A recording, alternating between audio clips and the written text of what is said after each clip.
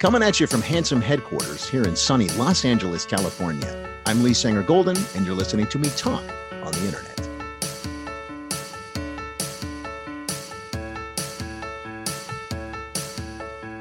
I'm joined remotely, as always, by my illustrious co-host, Ben. How you doing, buddy? I'm doing all right. Thanks, Lee. Great. Well, today, as residents of sunny Los Angeles, California, at a time when, we should all be out enjoying the beautiful emerging summer-ish weather, as we should be, sitting out, brunching around, drinking margs at noon. We're all sequestered at home. And we're the lucky ones, right? And there's a lot of people that we see around every day who aren't as lucky as us, whether it's in terms of their psychological health or their emotional health or their financial background. And so today we wanted to focus on the homelessness crisis that is occurring in our city, which has the potential to be one of the greatest humanitarian crises that we will have seen in our lifetime. Does that sort of summarize what we want to talk about today? Yeah, I think so. Great. And so when you brought up this topic and you sent me a very interesting article from the Los Angeles Times about all of this, immediately what came to my mind, or who came to my mind, is an individual who in his public and private life and professional life has not only been involved in the situation with trying to make the situation better in terms of the homeless crisis in Los Angeles, someone who is, in my mind, one of the most empathetic people, just in general, but also someone who has a keen understanding of the challenges that are going against not only the people experiencing homelessness, but the challenges going against those who are trying their best to advocate and ally themselves with these individuals. And that gentleman is named Josh. Josh, welcome to the phone. Welcome to the show. You're talking on the internet. How you doing? Great. Thank you so much for having me, and thank you for the kind words. Absolutely. So, Josh, you've worn numerous hats in life. You were a Peace Corps volunteer. You have and are currently serving on a neighborhood council here in Los Angeles County. Is that correct? That's correct.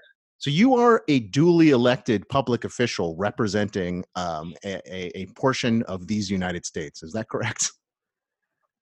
Correct. I believe the term they often use is an unpaid elected volunteer. Oh, okay. Well, that sounds very important. You must make you get a lot of kickbacks from this, is what you're saying. Do you get like free food or anything? Do you have like a little card that you flash? Nope. With no power comes no even opportunities for perks or responsibility, right? Yeah. And so you're saying like most of the California legislature and then the legislature for the United States at large is pretty much convening remotely. Is that the same for your neighborhood council? It's interesting you should ask. A lot of folks on not just my neighborhood council, but all of the 99 different neighborhood councils throughout LA have been really pushing to be able to meet remotely because most folks do have enough background to at least get on a virtual meeting together and allow the stakeholders in their communities to be represented. And unfortunately, the wheels of bureaucracy have been turning especially slow when it comes to meeting virtually. But they are now, the Department of Neighborhood Empowerment, which kind of oversees all of the 99 neighborhood councils in LA, is pushing forward with some trainings and guidance, after which they will be allowing neighborhood councils to meet remotely. But right now, it's just kind of a holding pattern. Oh, it's kind of suspended the meetings. Yeah. Okay. Yeah, which is unfortunate because they actually have allocated emergency funds to address this crisis, but the councils can't actually meet to discuss those funds. Well, essentially, California right now is just sort of like functioning by executive order. I mean, there was a political article about this this morning, which was basically saying, like, because the legislature is not in session in California, Gavin Newsom is essentially, our governor here is essentially kind of wielding unprecedented gubernatorial executive authority and essentially running the state by edict. I don't think it's exactly as draconian as the political press wants to make it out, but there we are seeing, sort of with the suspension of regularly meeting legislatures and local officials, volunteered or otherwise, we're seeing mayors and governors really wielding an unprecedented amount of power, I have to admit.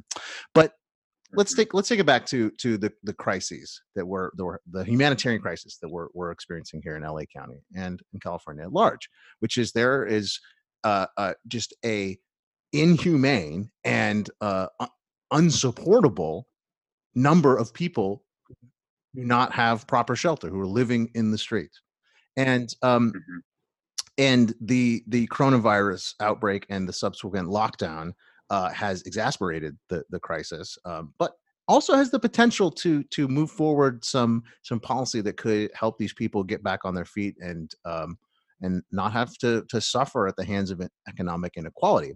But I'll open up the conversation for discussion here in a sec. But the last thing I want to bring up in our little intro here is that as a neighborhood council person, you have experienced pushback on proposals to provide shelter to these folks. Is that correct?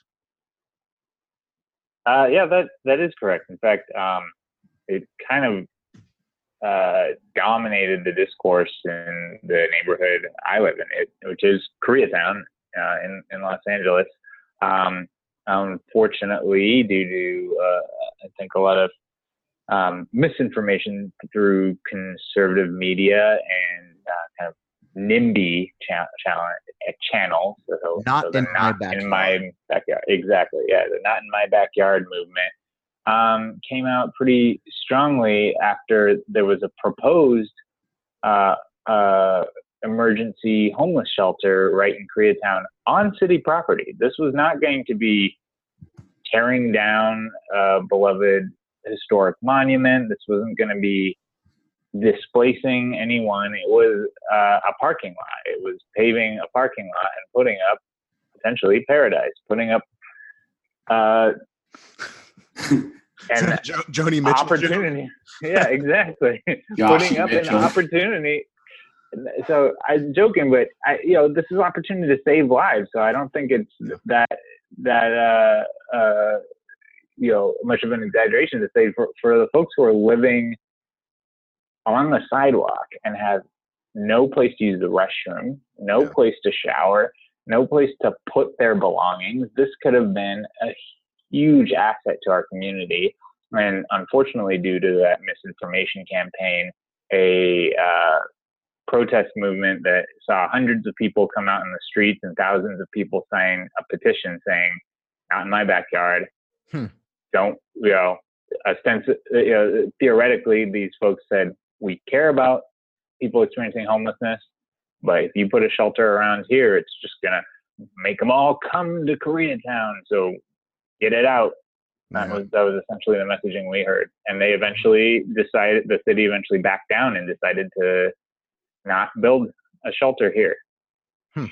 Unbelievable. Well, I would say it's unbelievable, but it's not.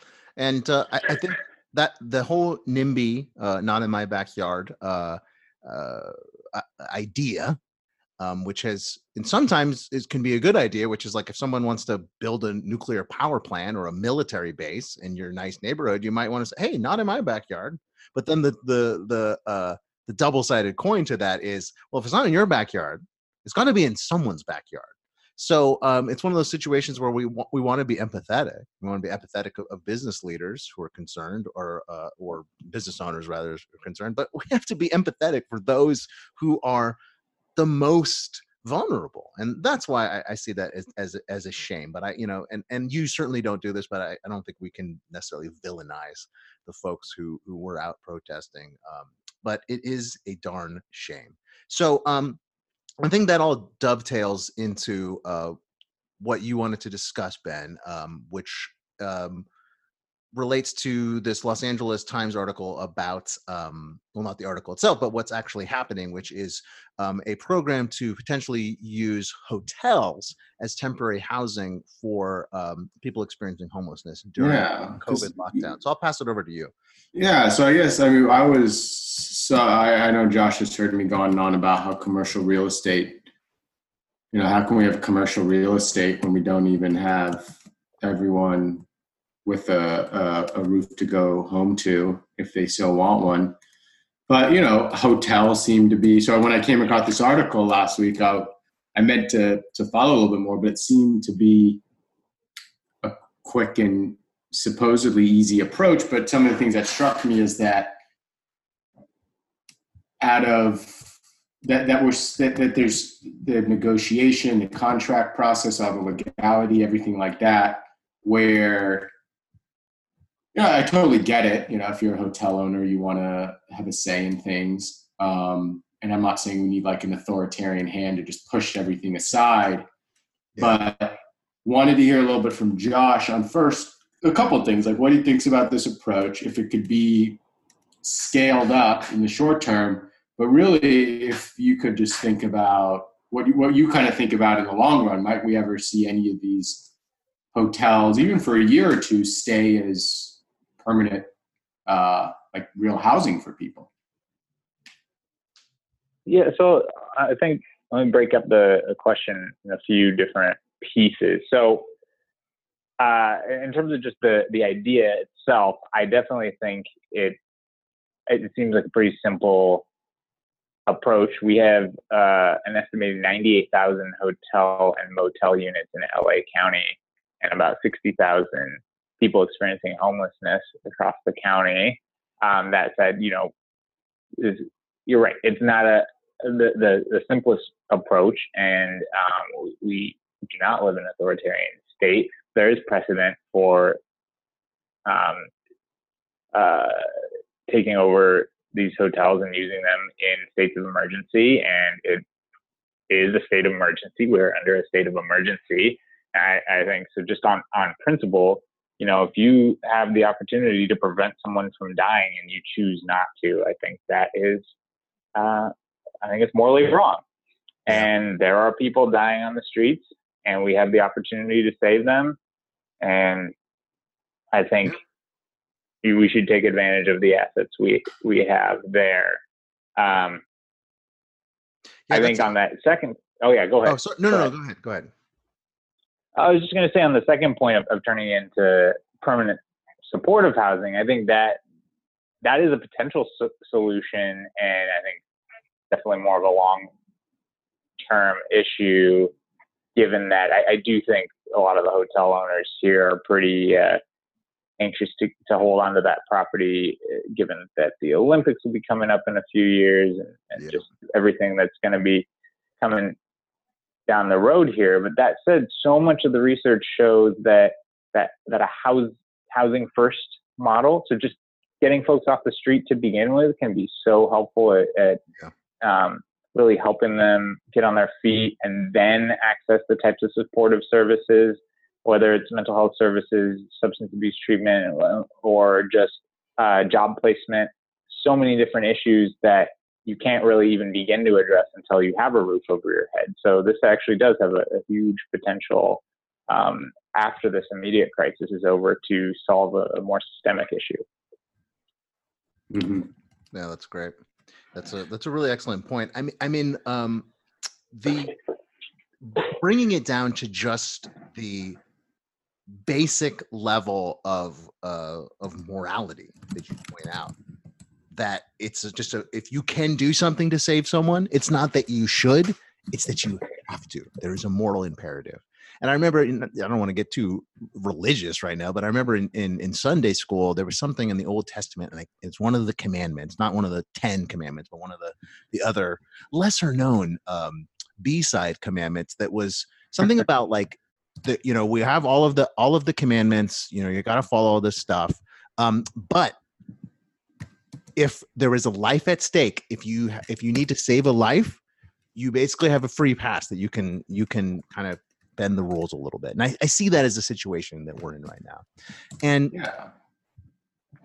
yeah, Ben, I'll pass it back over to you. No, I totally agree. It's like a lot of times we say, well, we can't do these things because of we have to go through these certain processes or this, that, or the other thing, or it's not legal. But it's kind of like those are all human creations. So if we say that our first priority is making sure there's enough housing, you look around and some of the things you might do is say, that the legality, it's perfectly legal to buy real estate and hold on to it to speculate for the prices to go up in 10 years from now. Yeah. But it would say, you know what? Well, it kind of sucks, but we're going to pay you 80% or whatever what you bought it for and take it from you because this is a perfectly suitable, this is kind of what's going on with moms for housing in Oakland. It's like they found out that if you just look at the number of vacant units at any given time, it's more than the number of people who don't have houses to live in Oakland. So it's like, well, we're just going to go live in them because it seems like morally they're totally fine. Legally, obviously, they're not. They came in with barred rams and guns and kicked them out, but then they actually did allow them to go back in because they were able to prevail and change the rules of the game. But it kind of brings up those. It's like, they're exposing injustice, and that's and saying let's get over ourselves at some point. And it's like, are you typing, by the way, Ben? No, I think I'm taking notes.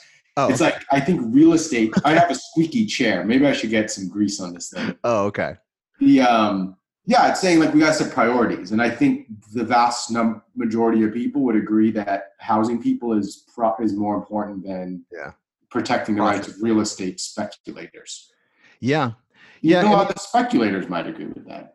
Yeah, I mean, one can speculate. The thing is, like I said at the beginning, Josh, you are one of the most empathetic people I know. A perfect example of this is I was shitting on meter maids one day. I went into an epic rant about meter maids. I was like, fuck meter maids. They're the worst. I hate them. On the list of things that I hate in life, it's Nazis, Yankees fans, people who don't use their turn indicators, and meter maids. And you're like, hey, meter maids are just trying to, do their job and they're decent people, blah, blah, blah. And then our friend Roger was like, yeah, my grandma's a meter maid. And I realized, oh, okay. If Grandma Perez is a sweet old meter maid, then maybe meter maids are not evil. So Josh, you are kind of the king of empathy. And so obviously we have to be empathetic to people who are just like suffering on the streets.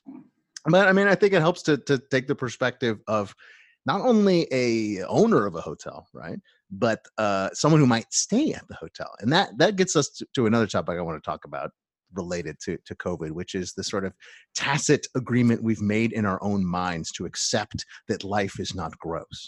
Okay. So if you're a hotel owner, you might say, well, I really don't want a bunch of people, they could say, I don't want a bunch of diseased homeless people in my hotel because, it's going to lower the value of the hotel, or I can't rent it out to other people, or in the future, people aren't going to want to stay here. And if I was a tourist coming in for the Olympics, even if the folks had already been cleared out and hopefully moved to better quarters, and if I found out like, oh, there was diseased homeless people here, like that person might not necessarily want to stay at that hotel. But here's the thing, whether it's like some businessman slob who is, cheating on his wife in his hotel room, or a person who's down on their luck and experiencing a bunch of issues and just needs a place to stay so they don't die of a flu, they're going to clean the room afterwards. They're going to use the same bleach on the sheets. They're going to use the same disinfectant on the counter. Okay, so there's nothing more gross about Mr. Businessman having been in your hotel the night before than a guy who is just trying to get off the street so he can save his own life, right? But there's that perception, which goes to this perception that we've all had since a lot of people started living in population centers like we do, that this is not gross, that going on a train and breathing everyone's fart air and touching everyone, touching everything that everyone else is touching, going to Disneyland, going to concerts, breathing on each other, all of this stuff, going, opening the doors to bathrooms, putting our hands on shopping carts, and, bacteria everywhere. Like, this is all like, we live a gross life, essentially. That being said, I feel like, ironically, in recent years, we've sort of been overhand sanitizing ourselves and overdoing a little bit of that, while getting locked down in that small time kind of stuff, where we're losing the broader picture of like what is gross about our society. So, yeah. So this might change a perception of some people people are messy. They're not gross. People leave messes, but they're not, it's not like we're walking cesspools. Yes. Well, you are both messy and gross. Well, yeah, but that's different. You're like, that's a personal, ideological choice. Lee. Okay, we'll be on our best behavior. We don't have to behave, but we should, ask him some more questions. Yeah, let's ask some more questions. I actually do know someone who is volunteering at one of these hotels, and she is a city employee because she's a librarian, and she's still working because she provides an essential service. And honestly, her work, she is like a brilliant expert in like all things books, all things library and history, and just an amazing person. But she's also basically providing human services. She's basically working in the human services sector because there's so many people experiencing homelessness and other issues that she basically spends her whole day working with. She works on awesome programs, working with kids and doing play readings and stuff. But a lot of it is frontline human services. So, Josh, where do you see people being? Where do you see that line being blurred in terms of like people who are just trying to do their job and doing a normal job, but since they live in or work in Los Angeles, since they work in a place that's experiencing this, not only this current epidemic, but the larger epidemic of people experiencing homelessness, becoming frontline health and human services providers. I have been thinking a lot about that myself, but recent figures actually show that over 70% of people experiencing homelessness do not have a mental illness or substance abuse disorder. And I think one of the big things, unfortunately, in our society is that the most visible signs of homelessness are the most acute and chronic cases. Some folks who are going through just a really tough time, and that's the way you have to think about it. It's not this person is gross. It's someone going through probably one of the most worst day of their life, and they have to deal with that every single day without access to the help that they need. That represents such a small minority of folks. With the housing crisis here in LA, which is really at the root of the homelessness crisis, we estimate that we get about 150 folks fall into homelessness every day, while we are housing about 130 a day. About 150 fall into homelessness. So it's really a housing crisis that we're looking at. And to your point, you really hit the nail on the head when you mentioned, there are folks who are not homeless, who stay in hotels and do plenty of gross things, but no one is saying like, nope, you can't have bachelor parties at hotels anymore. No, you can't have single men stay at a hotel. Like that, is not a realistic or even a thought that people entertain. And yet, just because someone doesn't have a place to live, suddenly they are deemed unworthy. I think is just unfortunate. And we're gonna notice the guy on the street who's like yelling and screaming and not wearing a shirt, like doing drugs or whatever. But like people who've lived in urban areas, we've all seen like this kind of behavior play out. We're not necessarily seeing the guy who's, living in his car that you might see in a parking lot. You might not think, oh, that person's experiencing homelessness. Or if you're at the gym and there's a guy taking a shower next to you, you might not think, oh, that guy's experiencing homelessness. But from the facts that you're stating, it sounds like those individuals who are just kind of like trying to get their life together, that's the majority. It's the acute minority of people, who are experiencing those very visible problems come to represent the broader group, which is, I mean, obviously that kind of like profiling is a huge problem that we see in our society, whether it's at the airport or police or it's just a new kind of profiling, right? Yeah, we got mental, like there are a lot of people where, we have mental illness in some of the highest ranking powers in the country. There's plenty of CEOs and total we could look at people we've had on this show, for instance. A lot of past presidents. It's just which of the mental illnesses do we like and which ones don't we like? And so it's, one person is doing it on the streets, the other one's doing it behind closed doors or in boardrooms, but and one's not called a mental illness. Sometimes it's called a gift, but it's all like categorization. And so it's like a housing first policy. Yeah.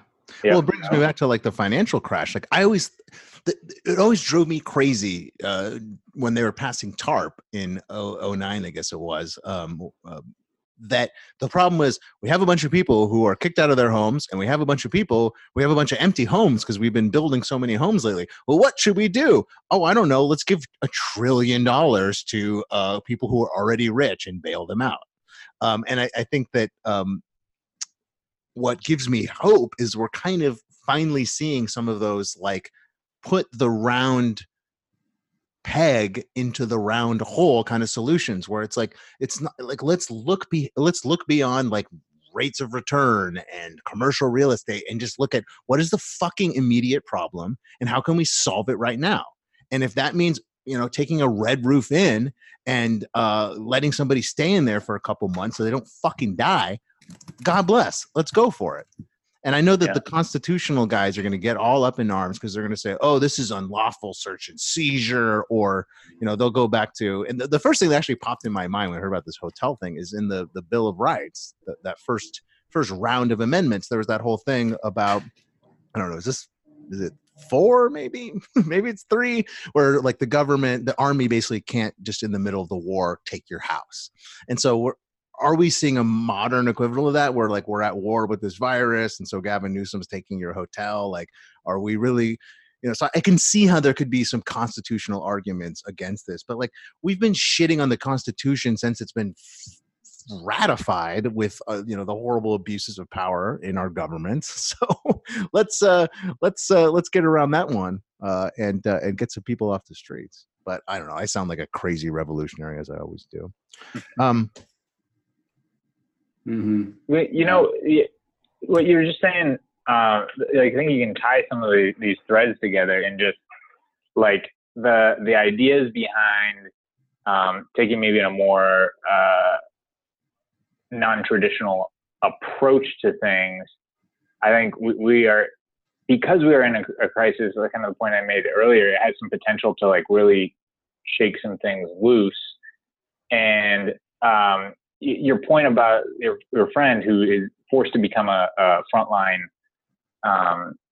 human services worker, even though she's, trained to be, to work at the library and has to deal with these things. A lot of the issues with kind of the exposure, the frontline issues that we're seeing on the street really stem from a lack of the way our money flows and the system that we've designed. As we kind of touched on earlier, like this is a human-made system and it's flawed, but we tend to just go with what's already been happening before rather than kind of taking those more novel approaches. And something that I've had a chance to work at in my professional role, so outside of my role in the neighborhood council, is working at releasing the restrictions from a lot of our funding that actually goes to those frontline staff who are actually trained to be mental health workers.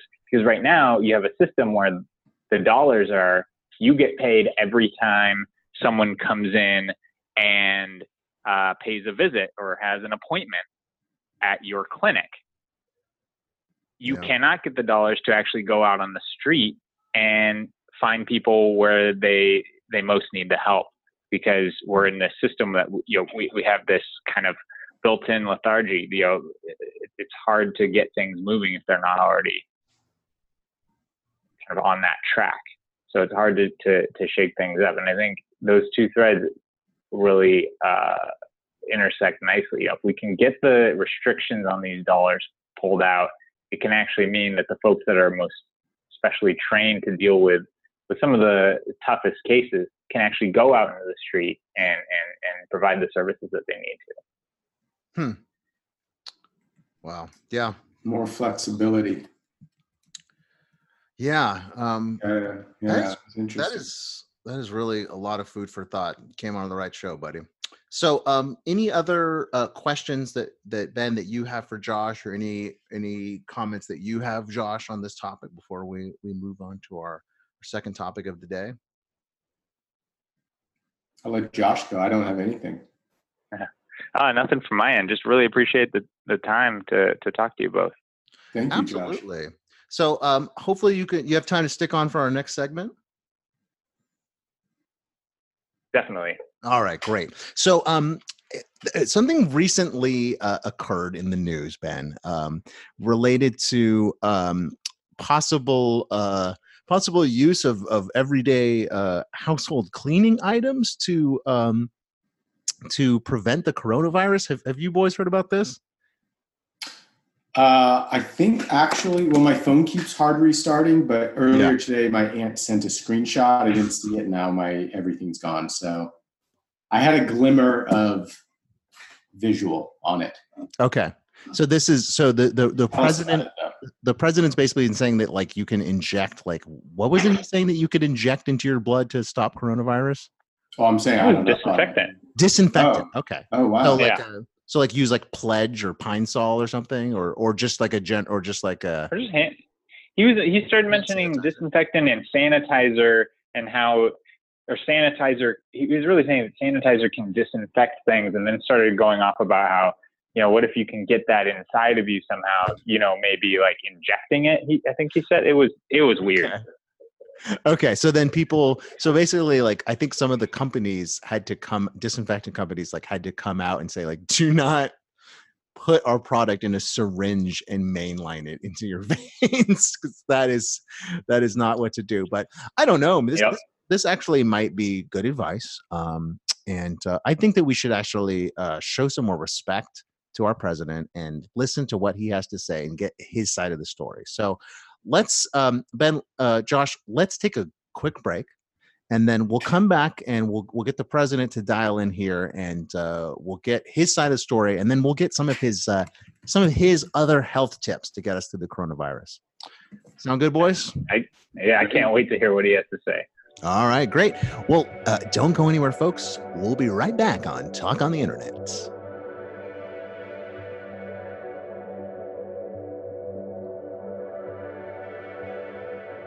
And we're back talking on the internet with Josh and Ben.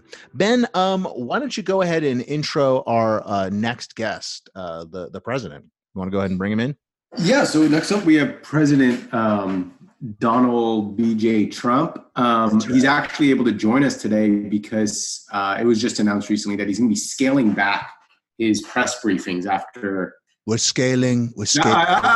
I'm still talking.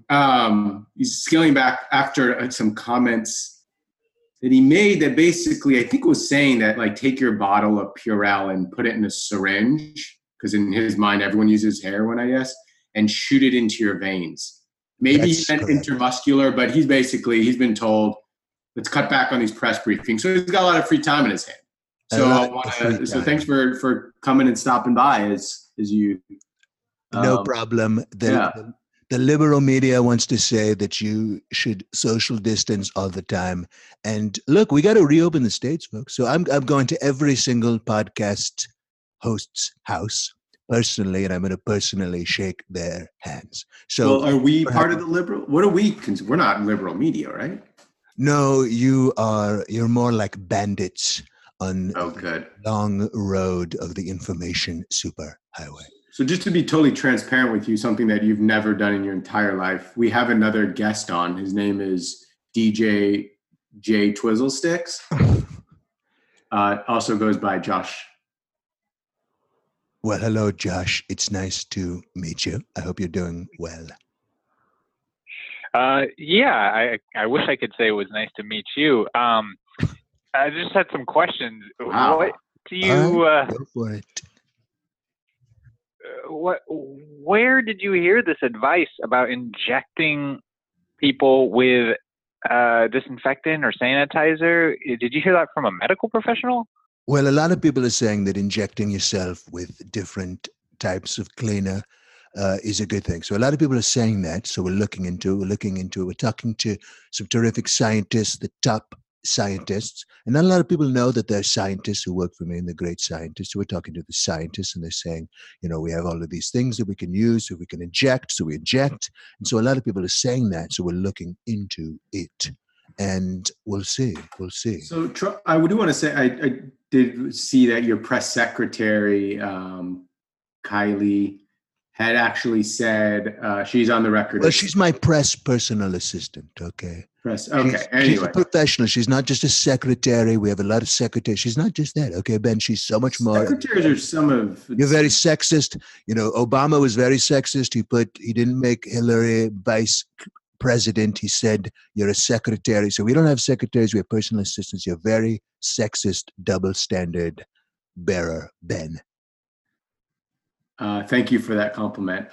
So she had said that you repeatedly tell Americans that they should consult with their medical doctors, and you even said that at the end of yesterday's briefing. Right. So the way I'm hearing this is like you tell people one thing, but you're saying don't actually listen to me. Go ask your doctor. Well, that's right. You got to ask your doctor, and my doctor. Why are you spouting this off then? You just say whatever comes to mind. I'm a very stable genius, Ben, and not a lot of people know that, but I have good instincts. All right. I know when to push. I know when to pull. So I think that people should consult their medical doctor. So who does know that you're a stable genius? If it's such a small number, could you name them? Well, a lot of people are saying. You said not many people. You just said not many. Now it's a lot. Well, a lot of people, but not many. When you think about people, Ben, there's a lot of people. So a small group of people could be not a lot of people, but you could even get 100 people and say, hey, look, we got 100 people. There's a lot of people. But you say, look, there's like 69 billion people. So that's not really a lot of people. But a lot of people are saying that. And my doctor, Dr. Drew, who's a great doctor, fantastic doctor, he's been saying that the media has been overhyping the coronavirus. So you should listen to your doctor. You could also listen to me. I'm a very smart guy, very stable genius. Okay? Okay. Josh, would you like to ask him anything? Hey, Ahmed, I think I'm left pretty speechless. All right, well, let me ask you a question then, Mr. Super. Everybody cares about people experiencing homeless people. Okay, you guys are so great with your helping of everybody and you're caring about everybody.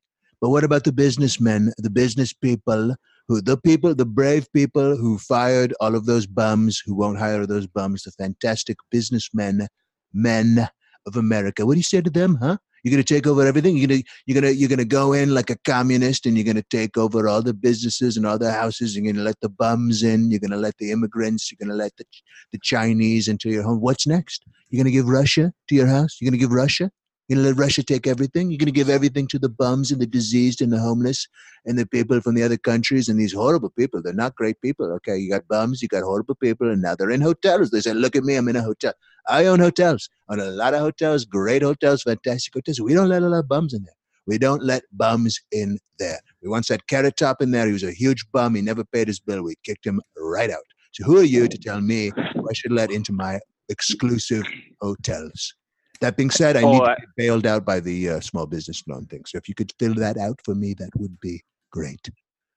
I'd be happy to, but I'm just wondering, you have so much of a concern about what goes on in hotels.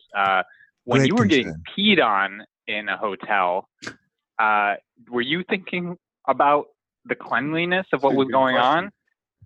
Yeah. Well, that's a good urine is question, fantastic. Josh. Urine is fantastic. Not a lot of people say this, but urine is fantastically clean. It's wonderful clean, beautifully clean urine. I have fantastically clean That's urine. also a good point.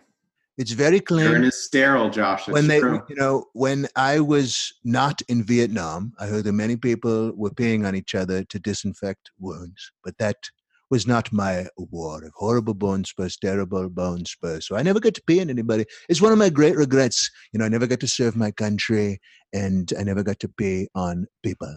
When John McCain got shot down, I said, I prefer people who don't get shot down. The real heroes are those who are peeing on people. Okay. So that person who is peeing on me, who may or may not allegedly been peeing on me, not a lot of people are saying that. So we're looking at that. But that was very clean, a wonderfully clean, fantastically clean experience. Okay. I'm a very clean person.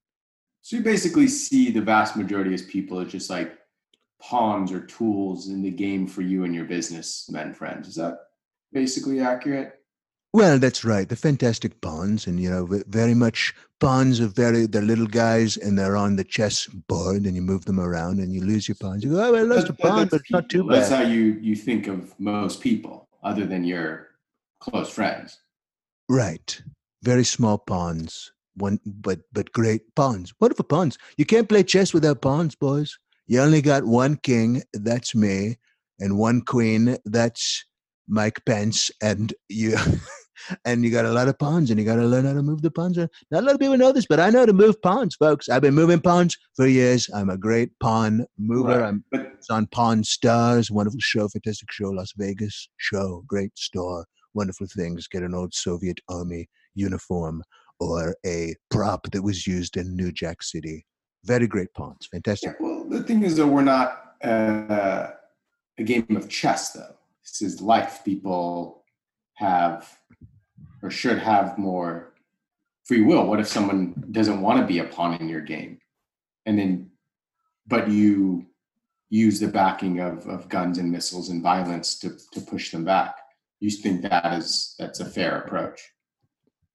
Well, I think it's a fantastically fair choice. Okay, because life is fair, Ben. Okay, look, you're free to move across the chessboard all you want. Okay. Do you spend a lot of time talking to Arnold Schwarzenegger? Well, Arnold and I, we used to be very good friends, fantastically good friends.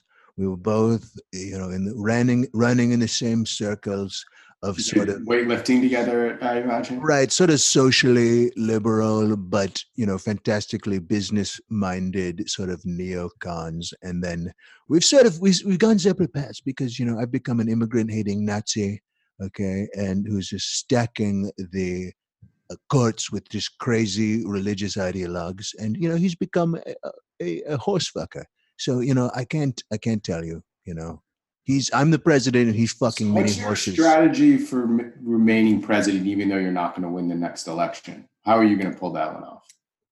Well, I think we're going to steal it, and it's going to be a wonderful. But how? Tell us exactly how. What are you going to do? Well, there's the voter suppression. Okay, there's the black people who there's the people who are black or have been black. Okay, there's people who are afraid to get coronavirus, and we're going to make them go outside if they want to vote. Okay, there's the people who don't have IDs. I don't know. How can you not have an ID, folks? You need an ID. You need an ID to get into a place, to go on an airplane. But some people don't have IDs. Now, a lot of people know that, but there's some people who don't have IDs, and they have no way to identify yourself. So they could just show up. Saddam Hussein could have shown up in Ohio and said, I'm voting for John Kerry or whatever, and no one would have taken his card. They could have said, look, this guy Saddam Hussein, and he's signed up to vote for Auntie Sue, Auntie Sue and Llewellyn Bethe, and he's clearly got a mustache, and he's an evil terrorist lover, but we're going to let him vote because we don't need to have an ID. So what we're going to do is we're going to stop people from voting by scaring them about. Okay, so that's been going on for a while. Do you have any new tactics that you're looking at implementing? Maybe with governors or well, sure. courts? We're gonna we're gonna change the rules of elections, right? And then we're gonna pack the courts with these lawsuits. Okay, there's gonna be fantastic lawsuits that'll be stopping all of the voter, pro-voter um, initiatives, all the pro-voter laws. We're gonna pack the courts with all these lawsuits, but the courts are shut down. There's no courts, Ben, because the stupid liberals have shut down everything. So they shut Well, down that's the not courts. true. I know somebody. He still goes. The courts are happening, but anyway, you don't probably get out much. What do you think? Because you keep calling yourself a wartime president. Are you? That's right. I'm wearing a helmet right now. Fantastic, beautiful helmet. And it Wonderful helmet. seems, I mean, based on the release from, can't remember his name right now, who basically looks like you and a few others and Netanyahu are like actively trying to get Iran to retaliate. And you just want an actual like physical war, it sounds like. Is that one of your strategies to be reelected? Well, a lot of Or people to are saying cancel that. the election? Like, what are you doing? Well, look, the Iranians have a lot of boats, fantastic boats, wonderful boats. But we're going to shoot the boats, Ben. If their boats come up to our boats and they say, "Hey, we're boats," then we're going to shoot the boats. And if we have to shoot the boats, we'll shoot the boats. Okay. I'm a This is the wartime, response from what it's a stable genius. very I stable. asked you about this, and then you're See, a answering. boat is not I'm stable. talking about boats. A boat's not stable. Okay. Boat rocking back and forth. Okay. Going one way, going the other. That's where some people barf when they're on boats. I don't barf because I'm stable. Okay, I'm stable genius. I could see the boats. I see them moving, but I don't get a stomach ache. So that's why I say we go to Iran so far away, whatever you want to call it, we're going to attack them. We're going to take them down. And then we're not only going to win the election here, but we're going to win the election in Iran. I'm going to be the president of Iran. And it'll be fantastic. Well, to quote an old favorite, Billy Madison, I feel dumber after having listened to you. Was there anyone else that came over in your limousine and helicopter? I know you had like 40 cars roll up. Is there anyone else that we could bring up? Well, I'm also going to quote Billy Madison, and I'm going to say, did you see that guy's balls? They were weird. Okay. Wow. Thank you for adding that. It's makes absolutely no sense. Well, we got a lot of guys in the motorcade, wonderful guys. We got guys driving the cars. We got people, going out to McDonald's to get sandwiches and doing other things, and they're really great people. Is Obama in the car or Clinton with you? Oh, you want to talk to Bill? One of the two. I know you guys roll together. Yeah, well, Bill and I, we've been out whoring, and we've been out whoring, and we're looking for some whores, and that's we're looking into that, and we'll see. So yeah, he's been with me. We're staying at a Trump estate, and there's a lot of bums trying to get in there and stay, but we're saying no, stay out. It's me, it's Bill. We're having a good time. So yeah, we're having a great time. We're going to meet up with Charlie Sheen later, and we're going to use protective gear so we don't get HIV from Charlie. We're not afraid of COVID, folks. I'm not afraid of COVID, but I'm afraid of getting HIV from Charlie Sheen. So that's the real outbreak here in California. So anyway, yeah, Bill's here. He's having a great time. Isn't that right, Bill? Hey, man, who are you talking to? There he is. You want to talk to him? I guess he got out of the car and walked in. So sure. Yeah. Yeah, let me get him. Hey, Ben, how you doing, man? I thought you would social distance from Trump, especially in a time like now, but it's just very surprising. Oh, hell no. Still rolling around with him. My boy Donald's one of the healthiest people I've ever talked to. There's no way he's going to get this coronavirus. Are you actively trying to help him stay in power for like 10 more years or something? Like, what's your role? What's your game here? Keep him in power. Look, man. Why? What do you get from that? Keep him in power. Look, man, it's not up to me to decide who stays in power. I'm just a voter. I'm just a private citizen now, bro. So I'm not trying either way. I just know, look, who you going to want to party with? That is basically what the last election came down to. Would you rather party, with my wife Hill, or would you rather party with 3.5 million people wanted to party with your wife Hill, actually. So what do you say about that? Well,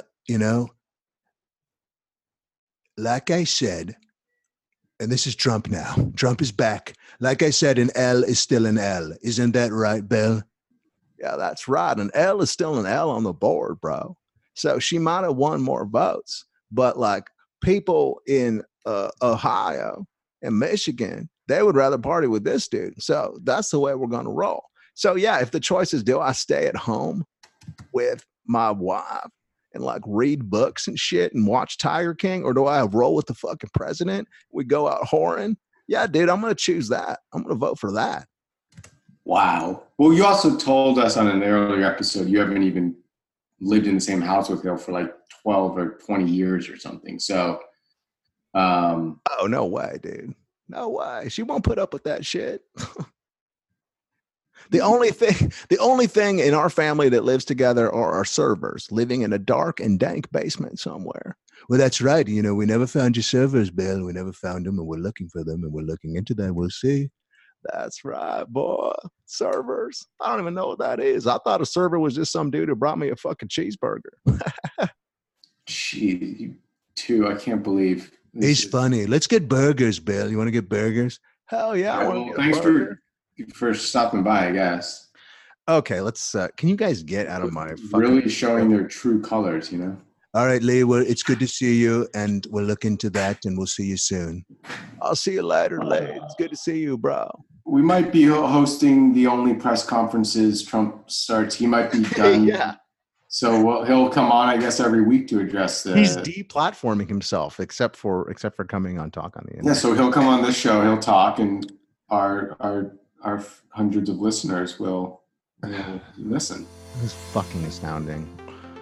All right, well, hey folks, it's been a pretty good program today. I'm very happy that our man Josh was able to dial in. Josh, I hope that you are able to join us in future episodes to talk about other topics, possibly shredding at metal guitar or some of the many other things that you do in your life. But thanks for joining. Any last words before we roll out for the day? No, I just thank you both so much for having me on the program. And just really hope that our elected officials can, have the courage to actually do what's right and do the moral thing. Yeah. We got one right now. He's a thank you, Josh. Hope to not see you soon. Yeah, well, thank you both so much. Great. Well, I hope everyone stays safe out there. For Ben, for Josh, for Bill, and for Donald, and for me, Lee. I'm Lee, and you're listening to me talk on the internet. You can hit us up on the gram at Internet Batman, or send me an email at buyhustle@gmail.com, as in you can buy a new stadium, but you can't buy hustle. Have a great week, folks.